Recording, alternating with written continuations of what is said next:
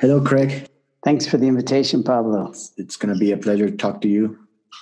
Um, for all our listeners, Craig is a documentary filmmaker and a friend. How are you today, Craig? Can't complain. It's been an interesting day. I've been looking at what comes next, and the documentary Sprayed is getting a lot of views now on a few channels. It's available on Amazon.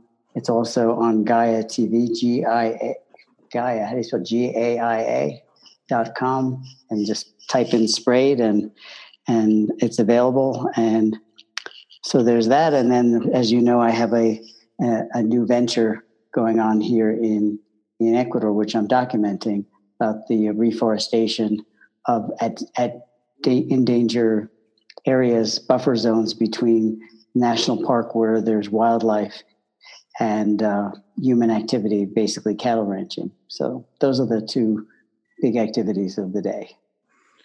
Okay, so you're announcing that your next documentary is going to be with the deforestation and cattle ranching subject you just mentioned.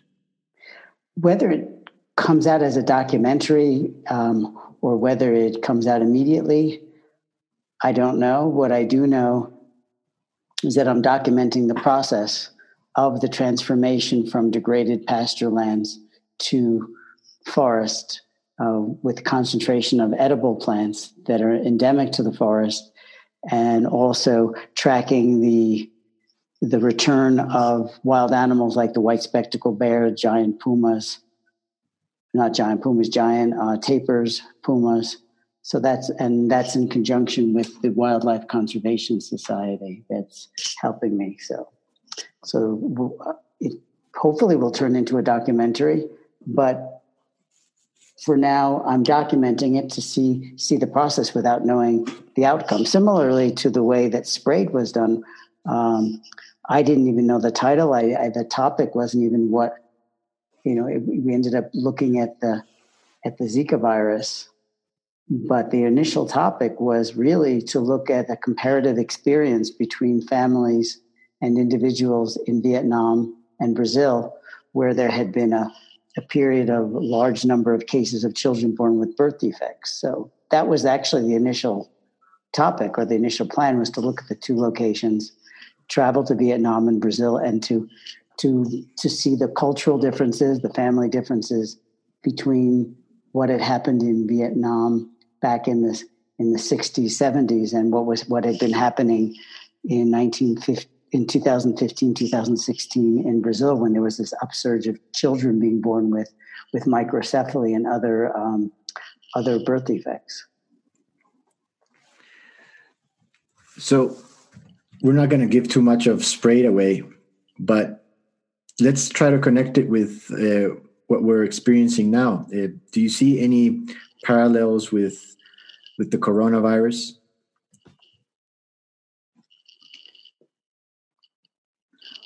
I guess the parallels would be the concerns that have been raised in relationship to a virus. So that would be one relationship.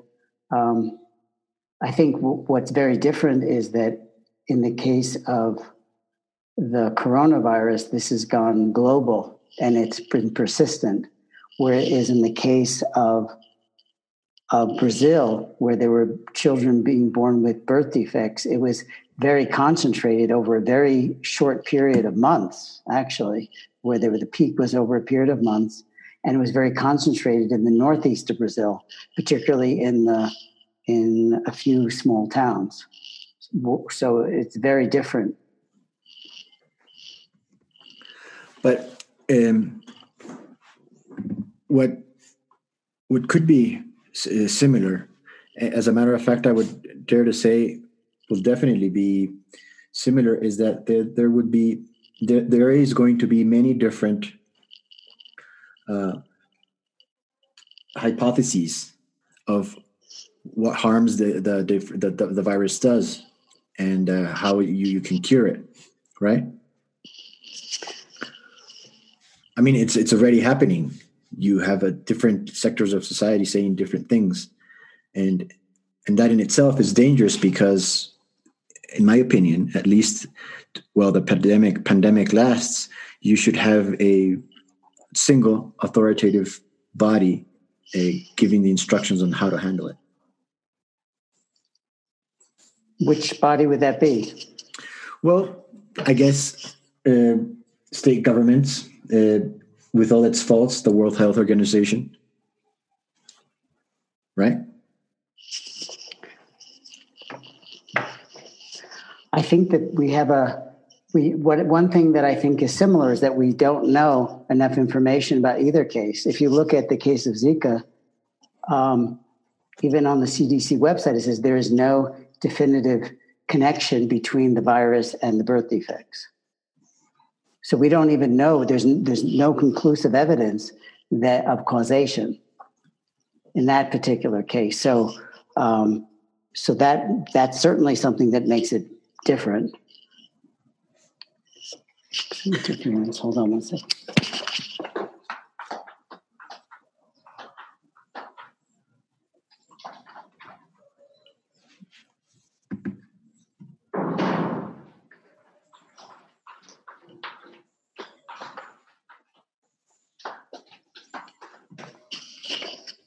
There was some interference. So that is one difference.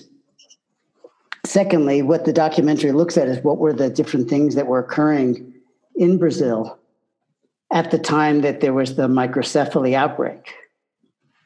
There was, and what the film looks at are the three things that happened simultaneously. There was the detection of Zika. There was the use of genetically modified mosquitoes released to control dengue.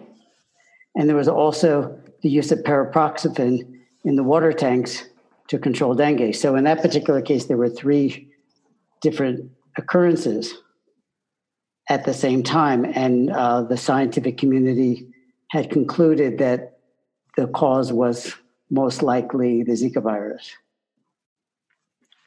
In this particular case, I haven't heard of any alternative opinion other than that it is the coronavirus. Well, yes, it's also a brand new virus. It's before the later months of 2019, nobody knew anything about it. But what this virus has produced is incredible speed in research. I'm not sure how if Zika is being researched much these days anymore, but peer-reviewed journals have been producing new knowledge with regards to the coronavirus at, lightning speeds, relative lightning speeds, months and compared to years. So, I would think so, because if you think about the scope of the effects are so big. If you look, the Zika virus had affected, the effects were concentrated in the northeast of Brazil, and there was concern that the Zika virus would affect. So the Zika was found in Colombia, but they didn't find a significant number of cases of children with birth defects. Zika was found in the United States, and I don't think there's any significant cases of birth defects correlated with that. So it was very concentrated to a specific place and time. Whereas in this case, it's something that's gone completely global, and so I would imagine the interest is much higher. No doubt. But so with regards to your documentary, one of the things you explore is an alternative explanation for the birth defects that were attributed to the Zika virus. You contend that it could be possible that certain chemicals and other things might have been responsible, and not necessarily the mosquitoes. I think that what the film does is inconclusive, but what it does do is it listens to the perspectives of the scientists who did research and who initially found the correlation between the Zika virus and birth defects, who had also indicated that more research needed to be done because there's a difference between correlation and causation. Two things can happen at the same time, but it doesn't necessarily mean that one caused the other. So that is something that the scientists had commented to me that needed to be further researched. And then the question that came up in the documentary was the mothers themselves. Well, what did they think? One thing that I found in most of the news briefings is that we really didn't get to hear from the mothers who had children with birth defects. We didn't hear what their thoughts were. Also, I think it goes beyond that to think about the experiences, and the film also looks at the experiences of the families in Vietnam and about the human side of things, like what is it like living with a child with birth defects? How does that child interact with the rest of the family? In the case of Vietnam, how do the parents feel about their children? In the case of Vietnam, it is believed to have been caused by chemicals.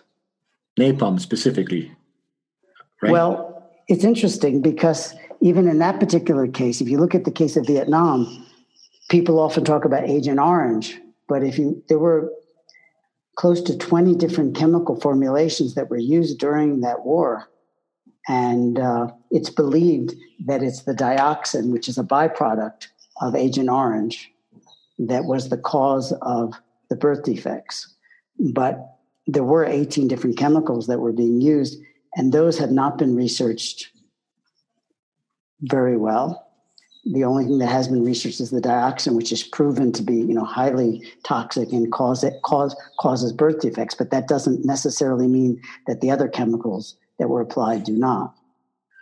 The other thing that became apparent in the case of Vietnam, which was of interest to me, was that the sense was that the reason why children are still being born with birth defects, which I didn't know until I got there. I had no idea that the problem was continuing. I didn't know the scope of the problems and that it was continuing from generation to generation. I didn't know that. And then the question was like, what's causing it now? Why are children still being born with birth defects? Is it because it stayed in the soil, or is it genetic? So what you are asking the viewer to explore is to at least admit that further study is needed with regards to all these chemicals that are being used in different parts of the world. Because the first effect is it's kind of clear, right? In Vietnam, it was death, but long-term effects and secondary effects of those secondary effects are unknown. They have not been. The scientific community has not, or the resources have not been committed to deeper understanding of the Vietnamese situation, nor of the Brazilian situation. Why are we continuing to research what happened in Brazil? Isn't it? The fact that the mothers have now given birth to healthy children went against what the scientific community believed at the time. They believed that if they had tested positive for Zika, that their children would be, they shouldn't have children. And a number of the mothers who I interviewed, I've stayed in touch with them. They've had children, and the children have been born healthy. So there's a lot of interesting things that have occurred since making the documentary that are certainly worth exploration.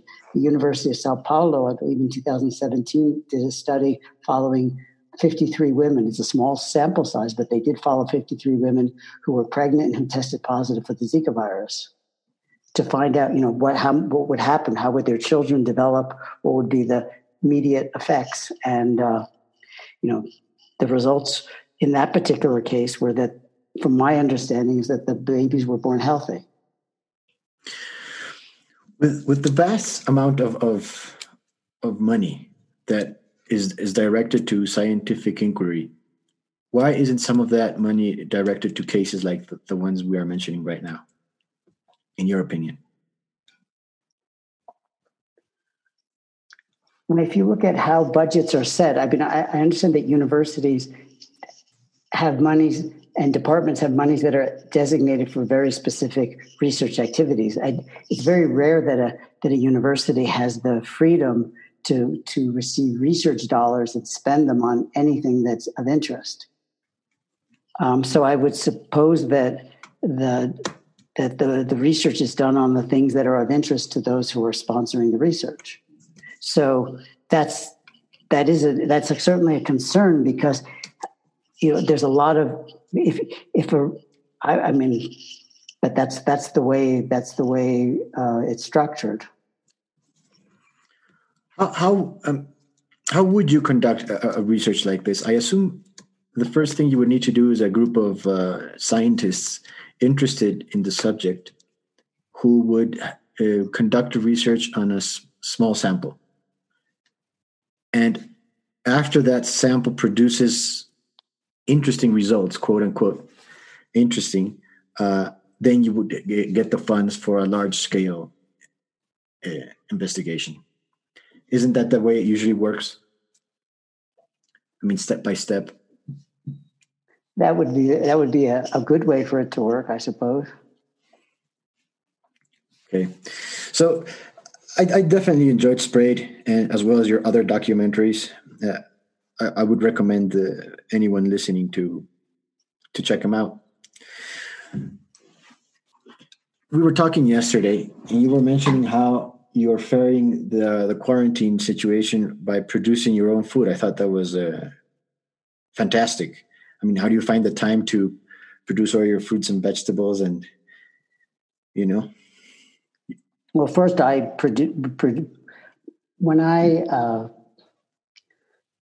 before building my house, I thought more about planting fruit trees. It always seemed interesting to me if I'm in a fertile area, it seemed sensible to plant food producing trees rather than ornamentals.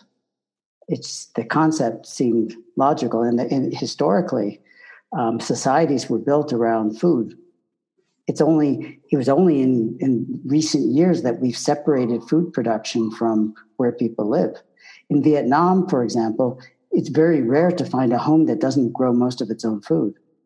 And it's a cultural thing. Whereas I believe that in many Western societies, we've very much removed ourselves from food production. Although that being said, I think 70% of the food that we consume is produced by small growers. 70% is the latest number that I had seen, and only 30% of the food that we consume as humanity is coming from the very large farms, even though people believe it's the opposite. So to grow my own food in as much as I can, I think is really traditional. This is how it used to be. And if I have land in a fertile place, we're here in Ecuador, where it's a very the soils are rich. It always made sense to at the very least have our own fruit trees. And so but actually over this period, I put a lot more time into it.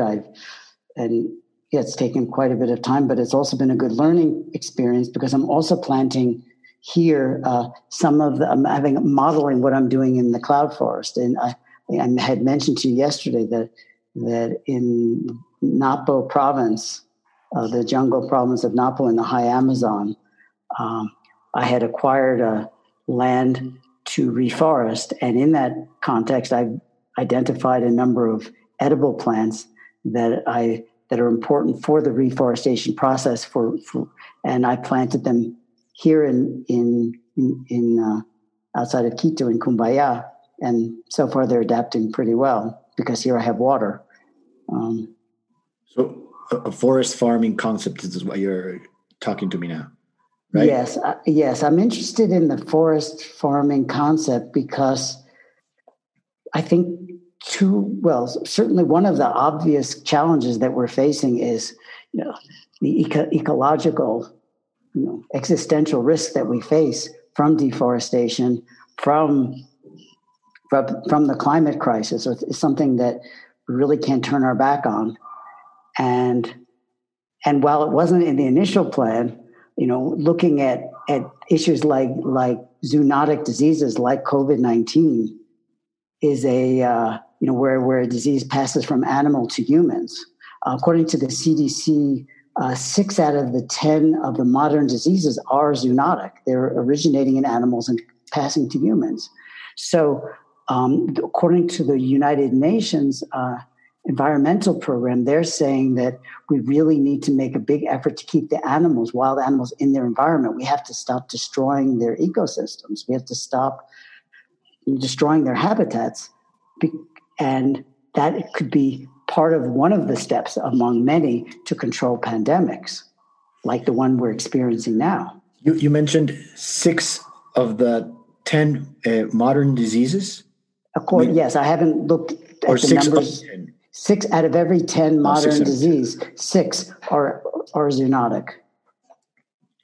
Well, yeah, you read the press and about the origins of coronavirus, and most of them would come to the conclusion that it came from bats, right? So, and precisely the reason why we're so in close contact with bats is exactly what you just said. We're just too close to the natural habitats of too many animals. Well, what we do know is that there's animals are being sold, they're being poached, they're being their habit. We even find that bears are moving, going down to the road as they're being hunted, as the lands are cleared for cattle ranching. So, and we know that there's animal trade.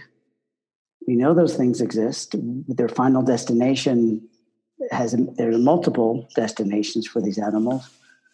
Well, the idea when I started reforesting, I ended up we were tracking with cameras with the Wildlife Conservation Society, and we were so impressed to see the return of at-risk animals into this area. So the idea is, what if we could reforest in a way that rebuilds the habitats of the animals, but also reforest in a way that where you're also growing food for the animals, but also for people.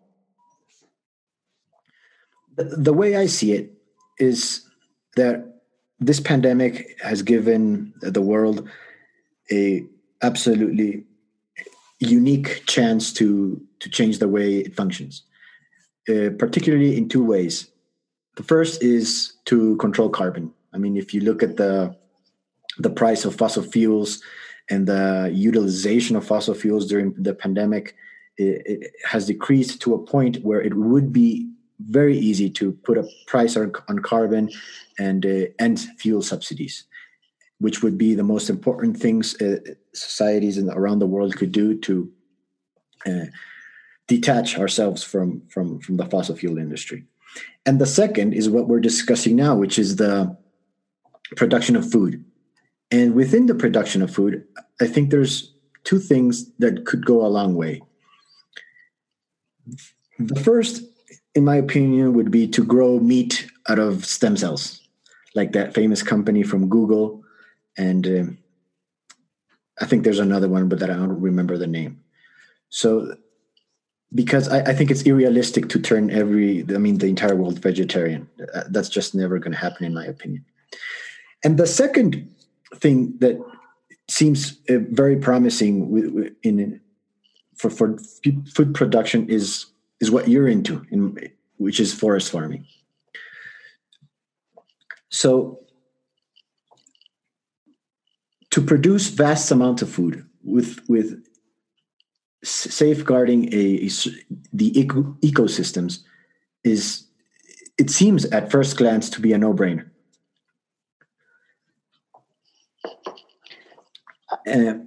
So with regards to your venture, what crops are you forest farming?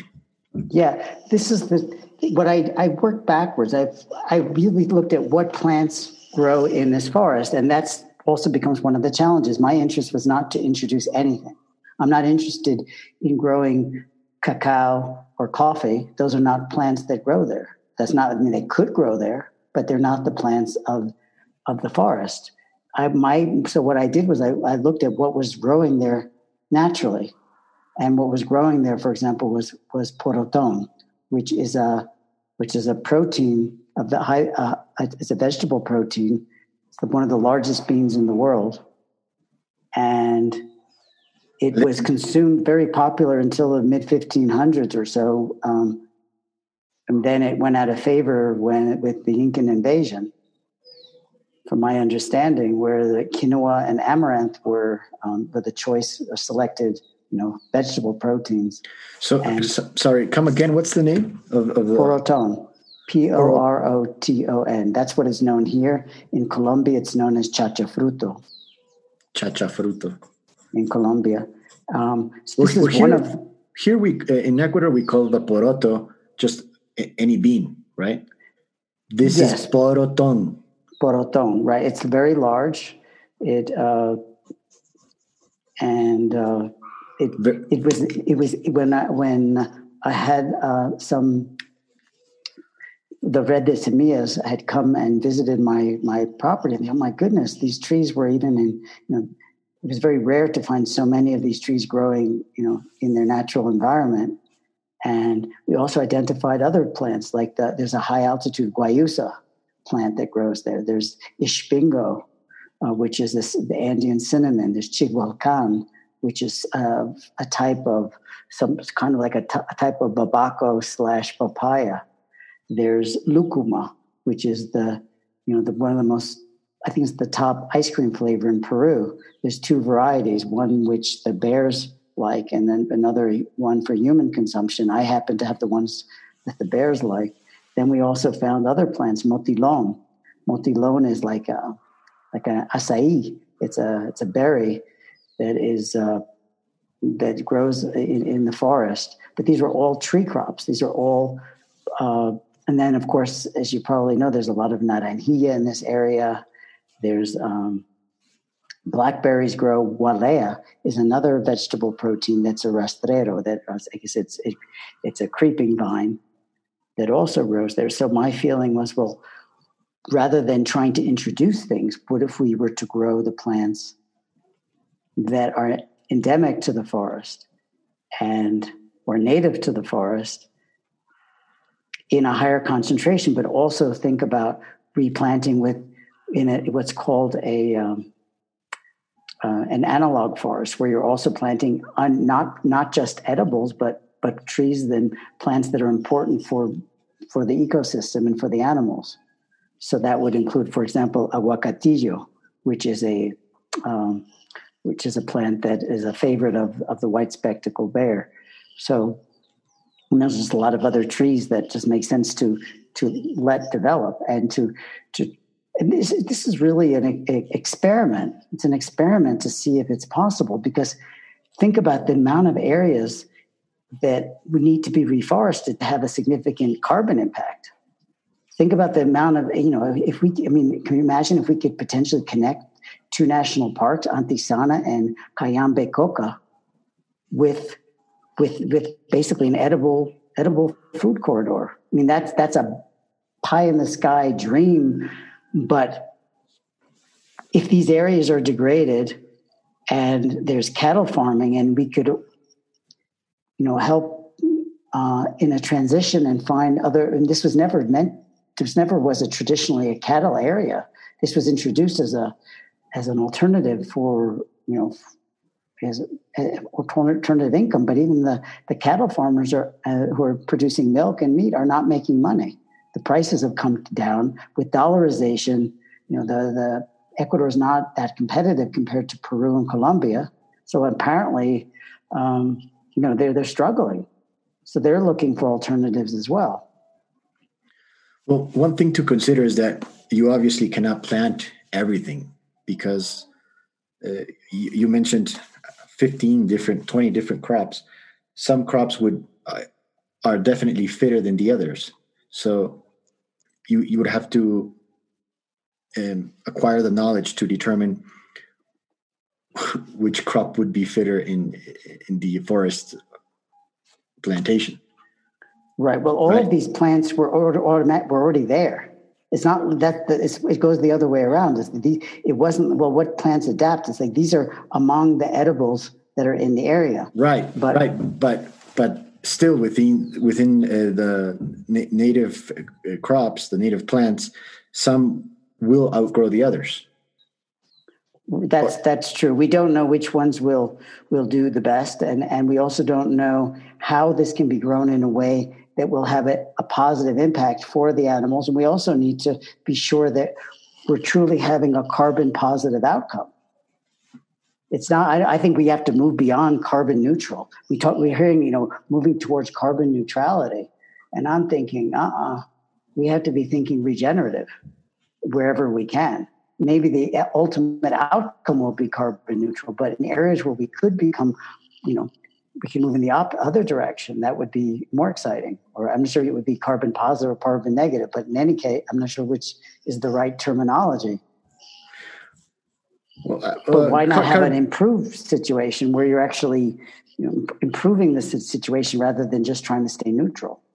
Because you need carbon in the world, because trees use carbon to grow. So if you're carbon neutral, that just means that you are producing enough carbon to keep the world in balance, which would be great. Right now, we're producing too much carbon for the amount of carbon being sequestered. Right, and the idea is to sequester as much as we can. So what if you could have a productive system that's sequestering carbon rather than being neutral? Because overall, there's going to be some sectors that, quite frankly, will be very challenging to become carbon neutral. Oh, of course. But worldwide speaking, you have to be neutral. But naturally, if you're just talking about specific sectors, then to be negative, as you say, would be better than neutral, no doubt. And with regards to an attempt. It's just an attempt. It's an attempt. And my idea, when we talked about documentary filmmaking, I'm documenting the process, because the idea would be that others can. I would like to have a collaborative relationship where others may be able to improve upon what we're doing, or may have their own experiences, and that would be quite interesting. Because you're right, there's so much that needs to be learned about this, but it's an existential necessity to try. No doubt. You just mentioned a pie in the sky dream of connecting Antisana Park and Cayambe Park. I remember a few months ago, or maybe even over a year ago, I read Edward Whymper's diary or telling of his travels along the Ecuadorian Andes. And when he describes his voyage, his trip from Quito to Cayambe into Antisana, it's through a forest. So he would spot wild felines, he would spot bears, and right now it's cement and completely deforested plains. So it's not too long ago. Whymper was the end of the 19th century, where all of that part of Ecuador was still a complete and natural forest. So, it shouldn't be impossible. I guess that's my point. I think that the challenge is going to be finding ways to make it economically sustainable. And I think the challenge that we face is, are we willing to truly willing to put a financial value on reforestation? Or does it depend solely on the value of the products that you're able to sell from the forest? Well, those things happen when you artificially create markets. So if you subsidize milk, if you subsidize farmers, there's always going to be this type of problem. So you can always create incentives. So let's say you give tax breaks or whatever other incentive you can think of that makes owners of the land and investors and capitalists of all kinds think about forestry. Then they would do it.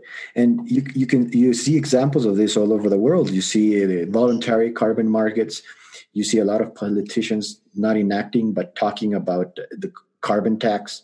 So if you put all those things in place, you will have all the incentives necessary to achieve a dream as the one you just mentioned. are we truly willing as a society to charge for the externalities? Generally, what I find, we privatize the benefits, but we socialize the costs. So that becomes a challenge. In other words, yeah, it would be a great way to go. I mean, obviously, it would be an excellent way to go. But is there the global political will to do that? And is there the economic will of those who can have the decision-making power to see it happen?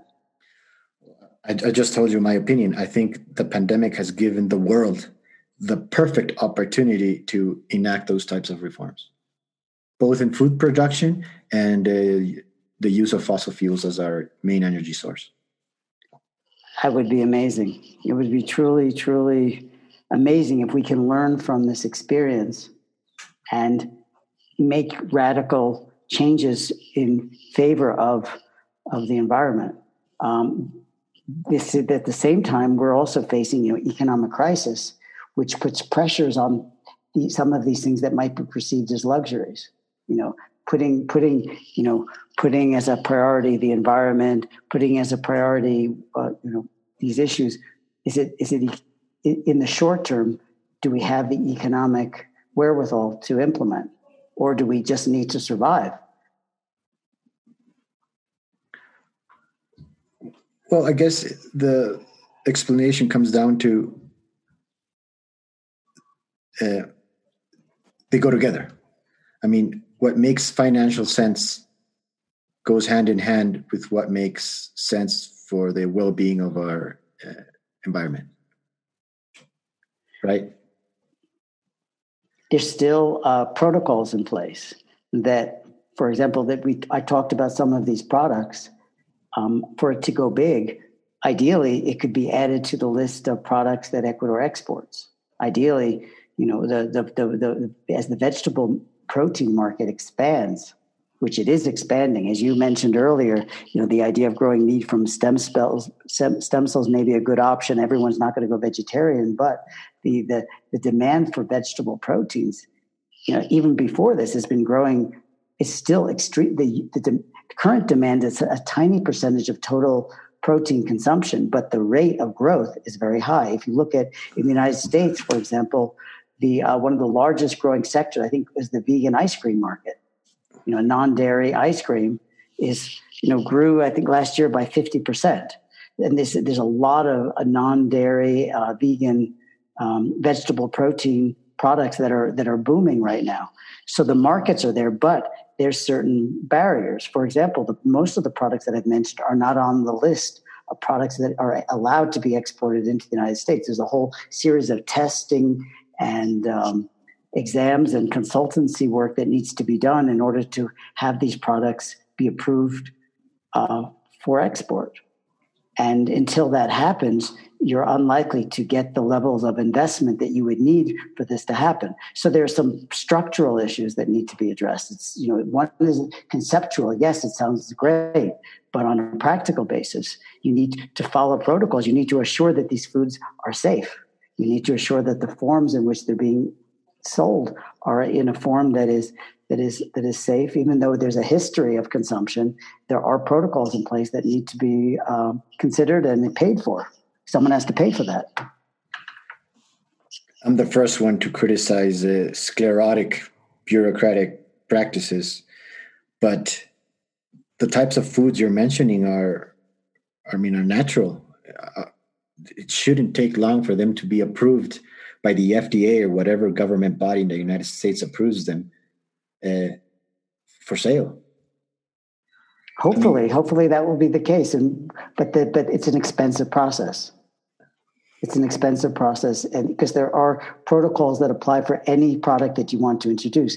First, you have to do, for example, the botanical identification of the plants to make sure that what you're proposing is what is in fact that plant. There's a lot of things that need to be done because when you're introducing new foods to a market, that's a big responsibility. Quinoa has become one of the most popular foods in the United States. Did they go through the same process? I mean, maybe some exporters from Peru or or I don't know where from? I worked with Nestle actually in the mid 80s. We were doing experimentation with quinoa, and we were looking at the markets. They were looking at using it for animal feed. I don't know if it was the certification process itself that took a long time, but the efforts and the time and money that goes into introducing a new product took forever. This was going on in the 80s, and it took about 20 years or more for it to become significant.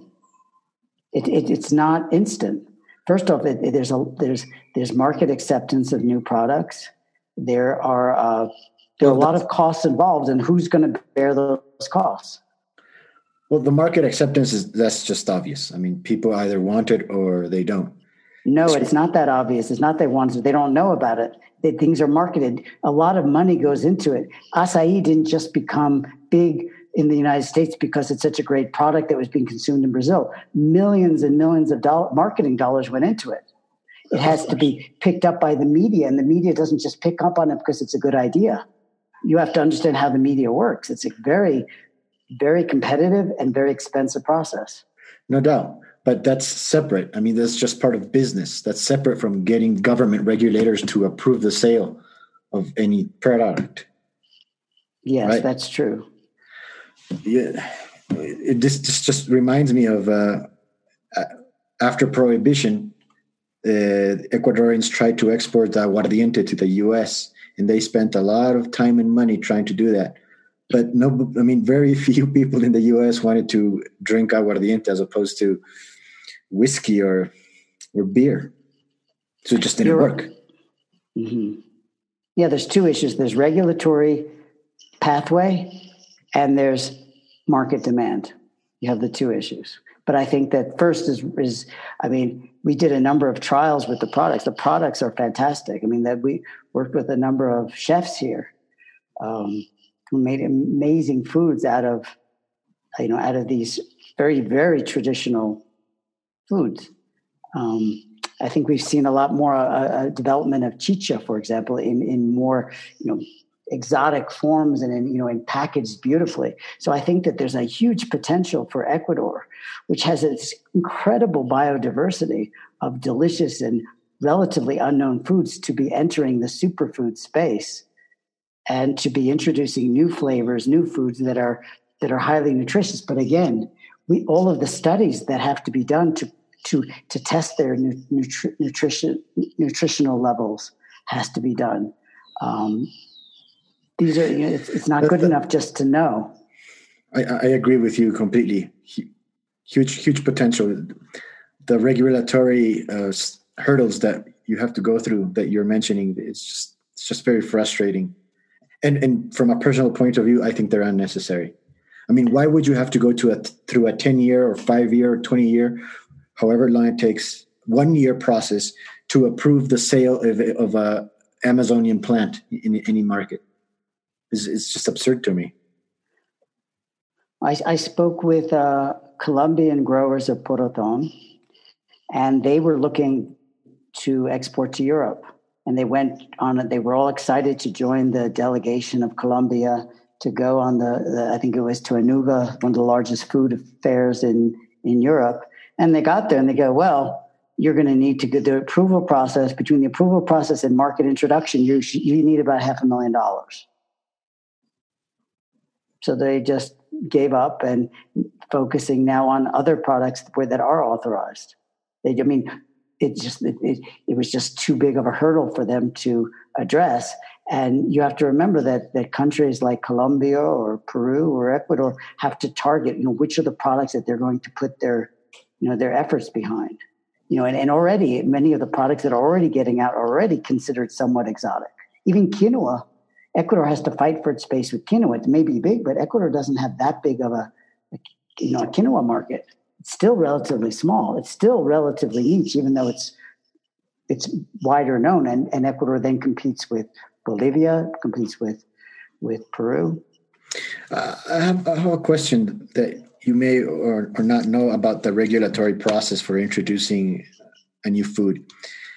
Is it because of safety concerns, or is it more with regards to do with so it doesn't compete with nationally produced foods, because both in the US and Europe, farmers are heavily subsidized in several ways.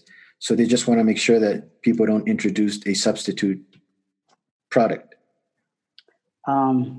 What's behind it, I don't know. What I do know is that there is, in the case of Europe, there's the Novel Foods Act, and you have to assure that any new foods that are being introduced to the market meet a number of safety standards, and there are procedures to prove that, which are costly. And in the United States, there's a process called GRAS, generally regarded as safe. And in order to receive that recognition, there are a number of steps that need to be taken, which are expensive. But again, if you're looking at large volumes of things, it's relatively small cost in comparison to to what the market could become. But if you're the pioneer of new products and you also need certification for each formulation of that product. It's not like, oh, wow, we got approval for Poroton, we're good. Every form of that product needs to be certified as you're exporting it. Your alternative is to export it into that market and then process it there. But then you lose all the value added potential in your host country, which would be unfortunate. But that would certainly make it more economically viable. So the main motivation is safety concerns. Well, it's structured as that. Well, you have the famous issue with regards to American chickens entering the European market. It's one of the main reasons why a free trade agreement between Europe and the States has been a problem. So I guess it has to do with appeasing. Well, yeah, I mean, like we mentioned, appeasing local ways of producing food. I think that every market has its own standards, and I would understand that each market has the right to choose which products they feel are safe for their population. That's their choice. They're not obligated to receive things that don't meet their standards as they define them, for whatever their motivation is. It does seem like a right that a country would have. And if I'm interested in introducing a product, I have to conform with their rules. The alternative which is a very interesting one, and I think is extremely interesting, is the whole local market. For example, I would love to see more of these products included in the local diet, in the school lunch programs. I would like, there to be more people growing these things and consuming them at home as an alternative to expensive or less nutritious imports. So there is that as well. Yeah. What you're getting at now is locally produced food, which is recommended by all environmentalists as something that would be beneficial, right? Locally produced foods. I think you have to try to strike the balance, because you also need to recognize that, for example, if Ecuador's banana exports are extremely important for the economic survival of the country, that and many other products. Ecuador is an export-based country. So I don't think that it would be reasonable for Ecuador to, I think you have to strike the balance.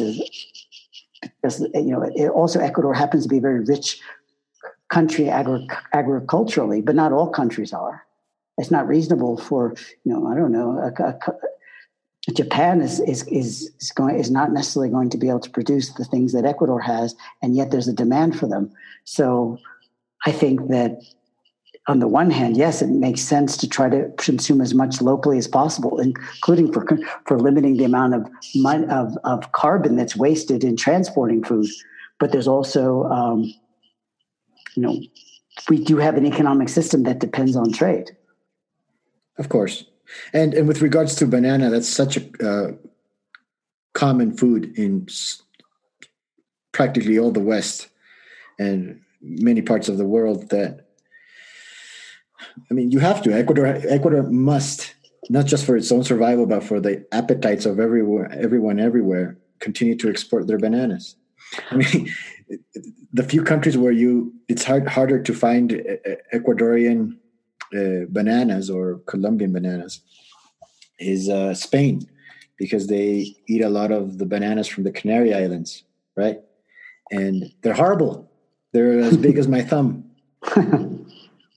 Well, it's interesting. I think that if what I would like to see happen is that Ecuador specializes in high end natural foods that have great ecological value, that have great, climate crisis control value, that have zoonotic pandemic control value. And that becomes part of the export. Is not just the product, but it's the story behind the products.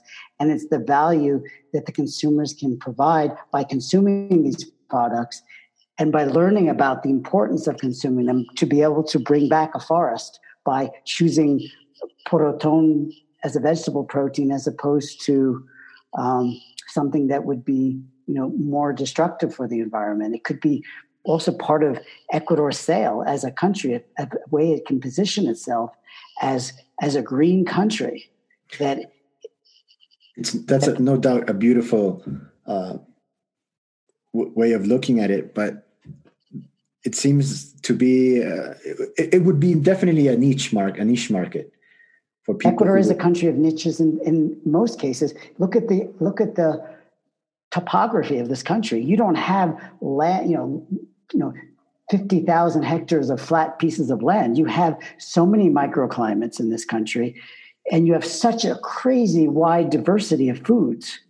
That is Ecuador's competitive advantage. A lot of niche products. That's a good point. Yeah, most definitely. So why do you choose? You chose poroton just because it was an ideal crop for your land, right?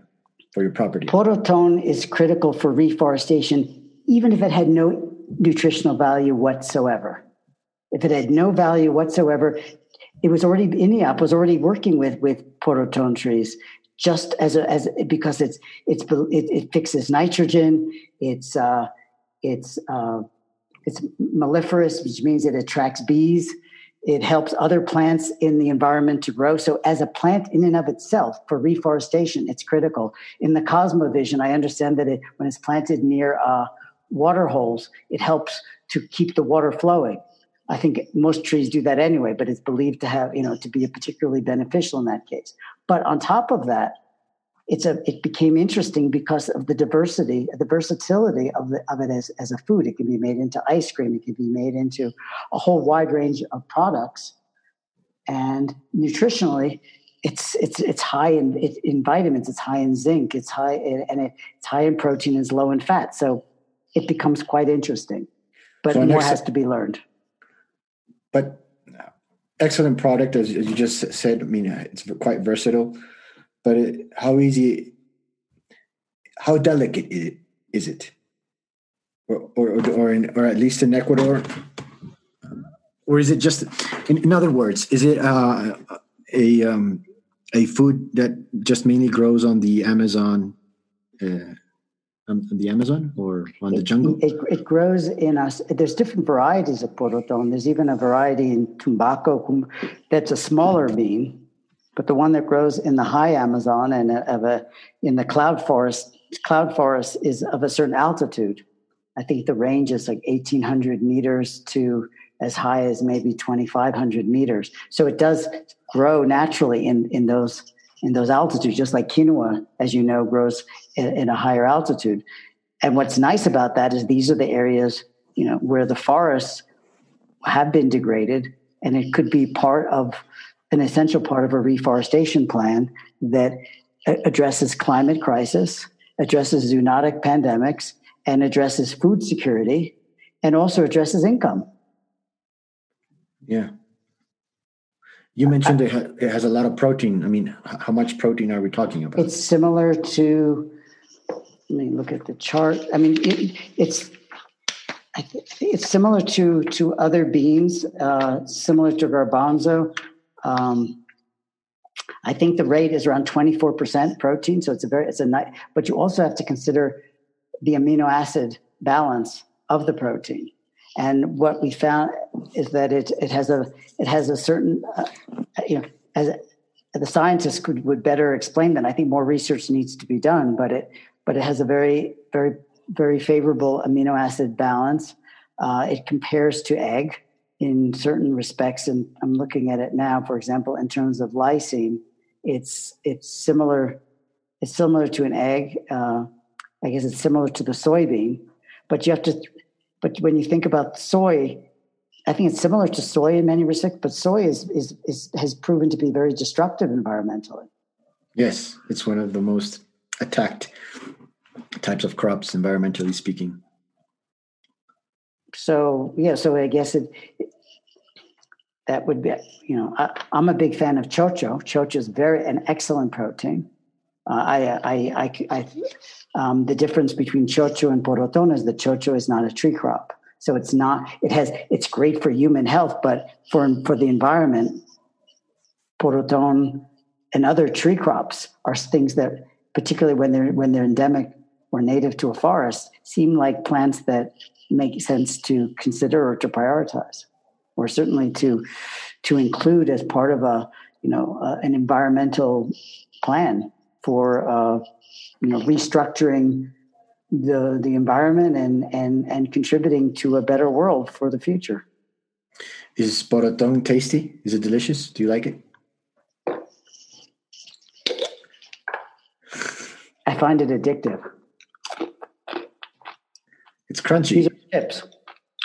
They're crazy good. They're so good.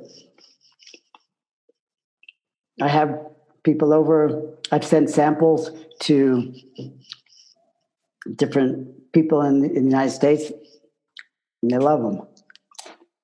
But we have to get them approved.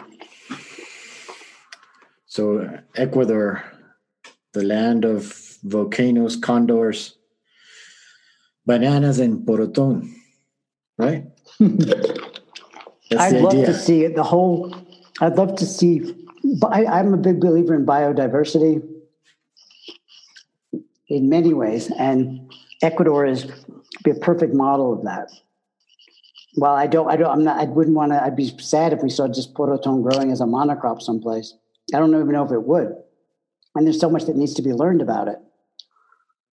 But certainly, it could be part of an forestry, agroforestry system, and it's something that we want to explore and experiment with and develop. But it's going to take time, because the other problem or the challenge with tree crops is they take a while before they.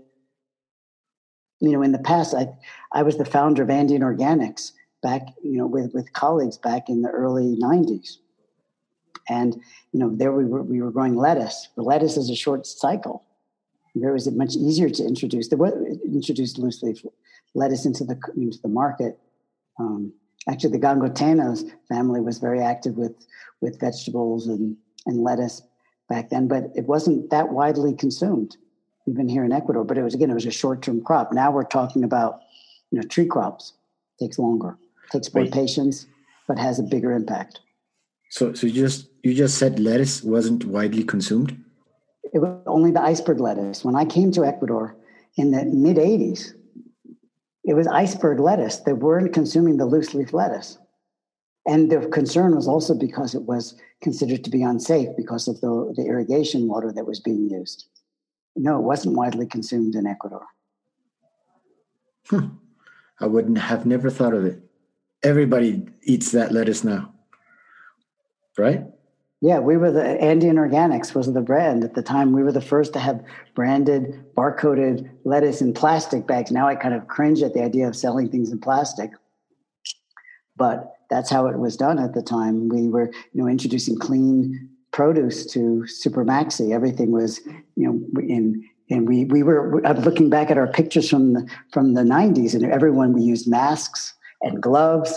Everything was sanitized.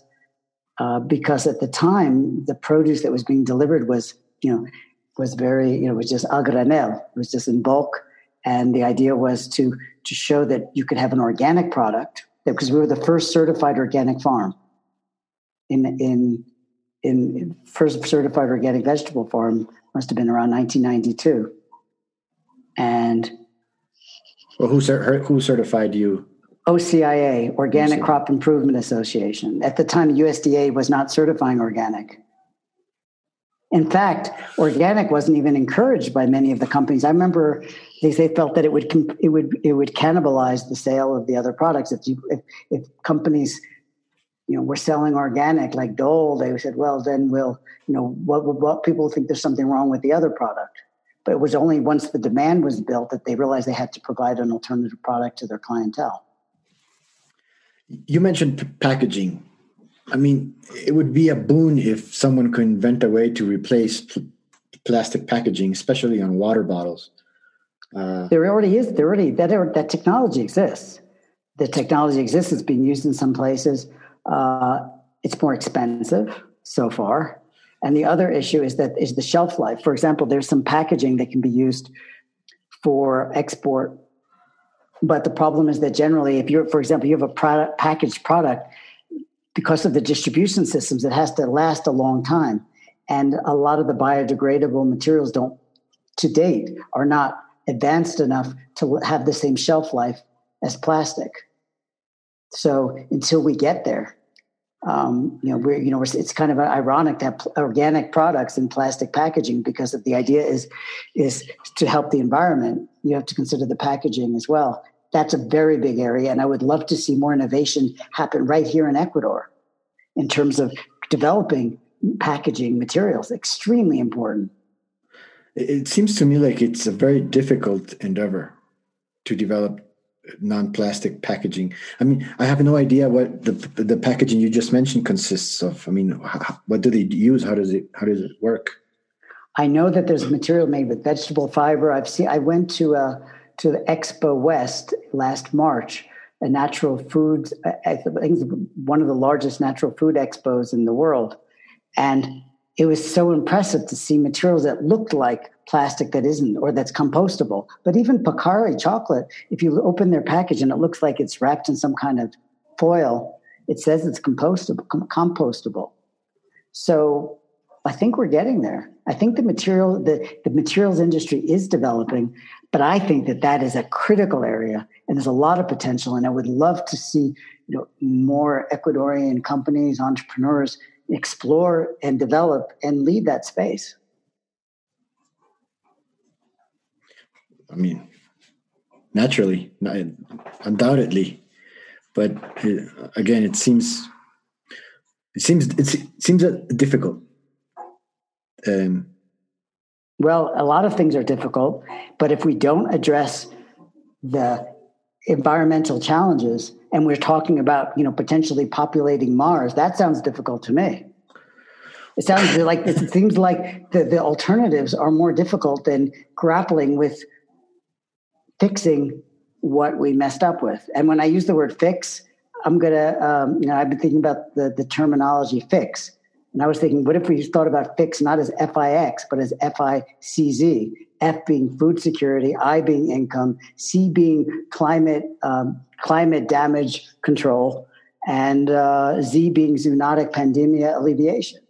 What if we thought about addressing the problems with those parameters? And we might, if we set these types of parameters for ourselves and try to work within them, all of the brilliance and genius and technological advancement and human creativity, if it were channeled towards our existence, our future existence, I think we can do it. I would completely agree with that. But again, it's something we mentioned a few minutes ago, is that it's government's job to give incentives, to nudge, right? I mean, you can't expect to have clean energy if you subsidize fuel industry. You can't expect to have more efficient ways of producing food if you continue to subsidize traditional and farming methods, and so on. Well, that has to come from the voters. It has to come from the population. Those have to become, for that to happen, that has to be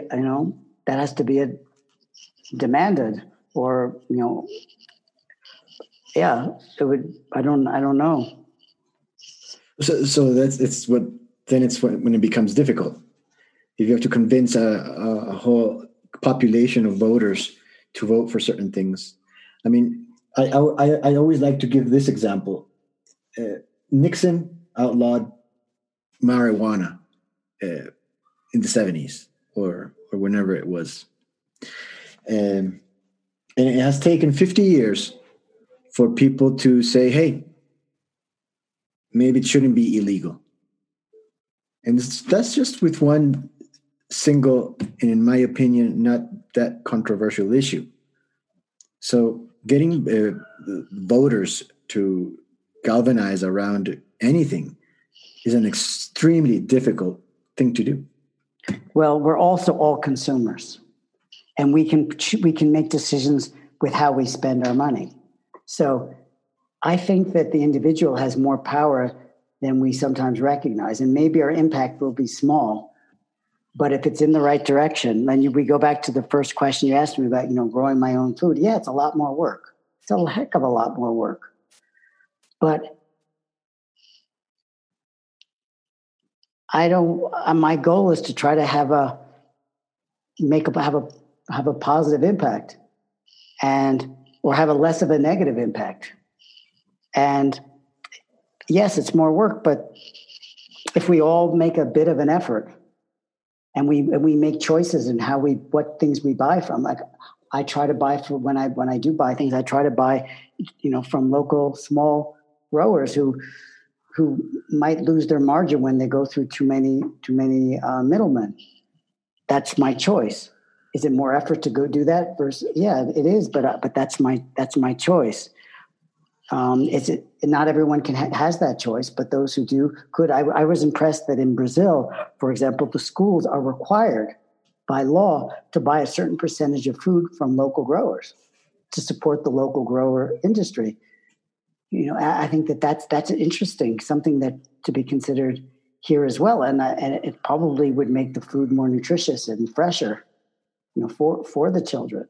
Now, I do worry about the public health system here and how if it can really afford to handle many sick people.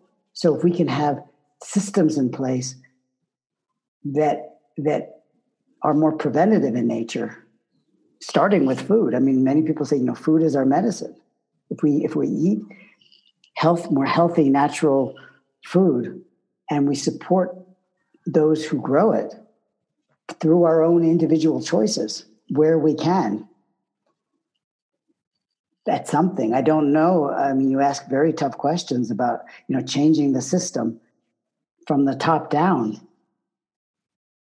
I don't disagree, but in the meantime, yeah, I'm doing what I can in my small area. Everyone should do what they can, and there's a lot of products that cater to people who are interested in doing what they can, from food producers to clothes manufacturers. But I find it hard to see a world where it makes enough of a difference by people, unless it comes from the top down. I mean, most people would just look at the difference in price and they would choose that because they're just looking out for their day to day. So then you're talking about education. That's an educational issue. I think that let's go back to look what we're experiencing now with this pandemic. I mean, if this isn't enough of a wake-up call that we need to change certain behavior, I don't know what is. The United Nations shows that large-scale monocropping agriculture is extremely. It leads to, according to the United Nations, that leads to zoonotic diseases, because you have when you have mass-produced animals all in a single place, or when animals are losing their habitats. I mean, those are big issues. There are a lot of big issues. I mean, and I think that the climate issues are becoming more widely accepted as a true existential threat. Picture a world where a hypothetical, however absurd this example is, where it's discovered that if 70% of people get their food from the local store instead of the supermarket, then all future pandemics would cease to exist. People wouldn't do it because everyone would be expecting their neighbor to do it. And number two, the pandemic is as we have seen, always far into the future. So no one's going to work for something that is so far along in the future. But supermarkets are also adapting. If you look at the products that are being offered, you'll see more natural products. You'll see a greater diversity because if it's driven by consumers who look for those things, they'll offer it. Or if it was discovered that if people just stop using cell phones, the future pandemic could be avoided. I mean, would you? I mean, would you stop? I know you would, but would the majority of the people would they stop using cell phones? It's my point being that if it requires everyone to do their part, it's just not going to work unless proper incentives are in place. Well, but we should try, definitely. I mean, I think different people have different abilities and have different abilities to change different things. There are people who can change the policies, and there are other people who can change their choices. But we can. I guess the question is as an individual, too small to make a difference? That's a philosophical question. My answer is no. I think that every small baby step taken by anybody in this direction is a step in the right direction. I think it's still good. Yes, I would also agree with that. Most definitely. I mean, if you can do it, why not? I mean, if you can buy a recycled sweatshirt, why not? Even if it's twice or three times as expensive. But then you have the question of, is it really worth or is there an alternative that's not so expensive? And that's the other question. Is it truly, I think people then start questioning, is it a price point game? Who owns the company that's selling the two options? Is it a company that owns, both options? Say, if you want to eat something organic or you want the shirt that's made of organic cotton, you can pay 3 times the price. So it just becomes a price point and a game. So it is it's tricky. Yeah, that we agree 100%. It is tricky. But anyway, I think people should definitely listen to these ideas you talk about, Craig, because they're interesting. They are not commonly talked about. And having said that, I would also recommend your documentary, which is... Thank you. For the listeners, please check out Sprayed. It's SPRAYED.